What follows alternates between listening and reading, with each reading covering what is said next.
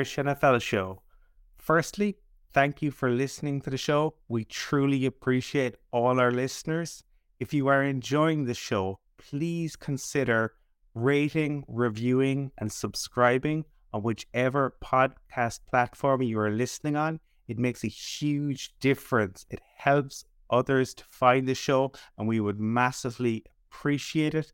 Also, reach out to us on social media. We love interacting with listeners and with fans from wherever you are in the world.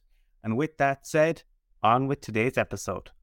A lot of things on the Arizona Cardinals because Ossenford comes in as the GM. He then has to deal with Jonathan Gannon as the head coach. There's obviously the conversation around whether they were talking to the Eagles in the background, which shouldn't have been done according to league rules. You've got the scenario previously with the owner when people were removed from the building and they were handed burner phones in the previous kind of ownership of the GM, Steve Coyne, and he's contacting people he shouldn't be contacting. They've got stipulations in Kyler Murray's contract, which are then removed from the contract. DeAndre Hopkins is clearly unhappy. They've obviously moved on from him this week. And then obviously on the night of the draft, they do a trade with the Texans essentially to secure an extra year's pick. Strikes me as a team for most people with that, just a team that are thinking a year ahead. The DeAndre Hopkins deal, release this week, for me is even more evident. The fact that they're willing to take the 22.5 salary cap hit now as opposed to like an 11 now and an 11 next year. Get rid of it now. Don't put themselves in a position come the remainder of the offseason where they have cap to sign players. Because if a player becomes free of any magnitude from a team and the Cardinals aren't making a push, it's if there's cap available. And fans are asking why. Where if they just take the bump now, they have no money to play with. For me, it just seems like a team that are, I wouldn't say they're off the rails, but certainly looking a year further down the line. And I don't see my expectations are very low for this team right now. Colin, I'll kick off with you. Would you stand by me on that? Is that a fair reflection of where they're at? I think so, and I think they are in this kind of weird phase at the moment where last year, to me, it's somebody like they kind of divided opinion last year. To me, this seemed to be on a slide, so I wasn't particularly surprised by what happened. I would say that, Gannon has come in there. One of the early press conferences didn't exactly go as he would want it to go, but I think we'll have to see how it goes. To me, all eyes are on next year. They have 6 picks in the top 100 next year. I mean, that is considerable ammo. They're going to look at Kyler Murray. They're going to look what happens. All of the talk, there's been more talk this offseason again around his leadership, around his dedication. Things get exaggerated, but even if things get exaggerated, you have to wonder with that many people asking questions. To me, it is all about 2024, really, and that's what they happen to do. To me, the Cardinals had done a very smart thing when they moved on from Josh Rosen, and other teams should look at that. I think that should be the model. You draft a QB until you hit on it, and then you got to make the decision on the second contract. But they obviously have given a big contract to Kyler Murray. Now, if they're in a position to go up and get one of the young superstar QBs, you've got a QB on a cost-controlled contract, you can move on. I think the decision to take the hit on Hopkins this year is telling. Look, you can't legislate for players, and I have absolutely no doubt that when they cut it to 53 and Jonathan Gannon's team are going to go out and play hard, and it's the NFL, you never know what might happen.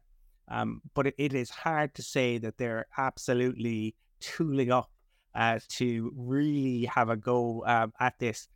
Equally, I think some people might point to, some of the teams last year, say the Raiders and the Chargers last year, right, who did tool up, but ultimately, especially in the Raiders case, fell totally flat. So it's very difficult to predict this far out. But I can't imagine Cardinals fans are exactly full of optimism heading into June of 2023.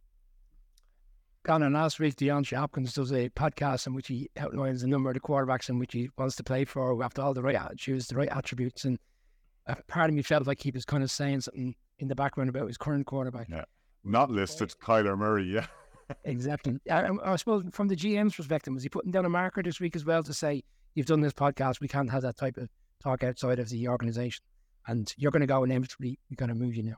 Yeah, and as you both said, taking the cap hit all in the 1 year sends out a very strong message. And I was thinking about what you were saying, Colin, in relation to Jonathan Gannon's first presser and how rough that went. And you're thinking that, ironically, is probably the only thing that he has going for him, because at least it echoes where Nick Sirianni was, his former boss at the Eagles, when everybody was down on him after the presser, and he turned it round magnificently. But you think also, in a funny way, and I know you were talking about this with Andrew Morgan the other day as well, Brian, you think kind of two paths diverged in the forest on Hard Knocks over the past couple of years. You have everybody high on the lines because of how they came across and what that culture looked like, and how Dan Campbell just leapt through the screen, and you're thinking, God, these players are going to run through walls for this guy.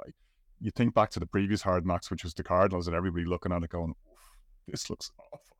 And it doesn't seem that long ago that the Cardinals were flying at 10-2. Cliff Kingsbury's offense was the next big thing. Kyler was probably the most exciting quarterback to look at in the NFL, even though he looked like he was a John Madden button masher. You never knew quite what was going to happen next.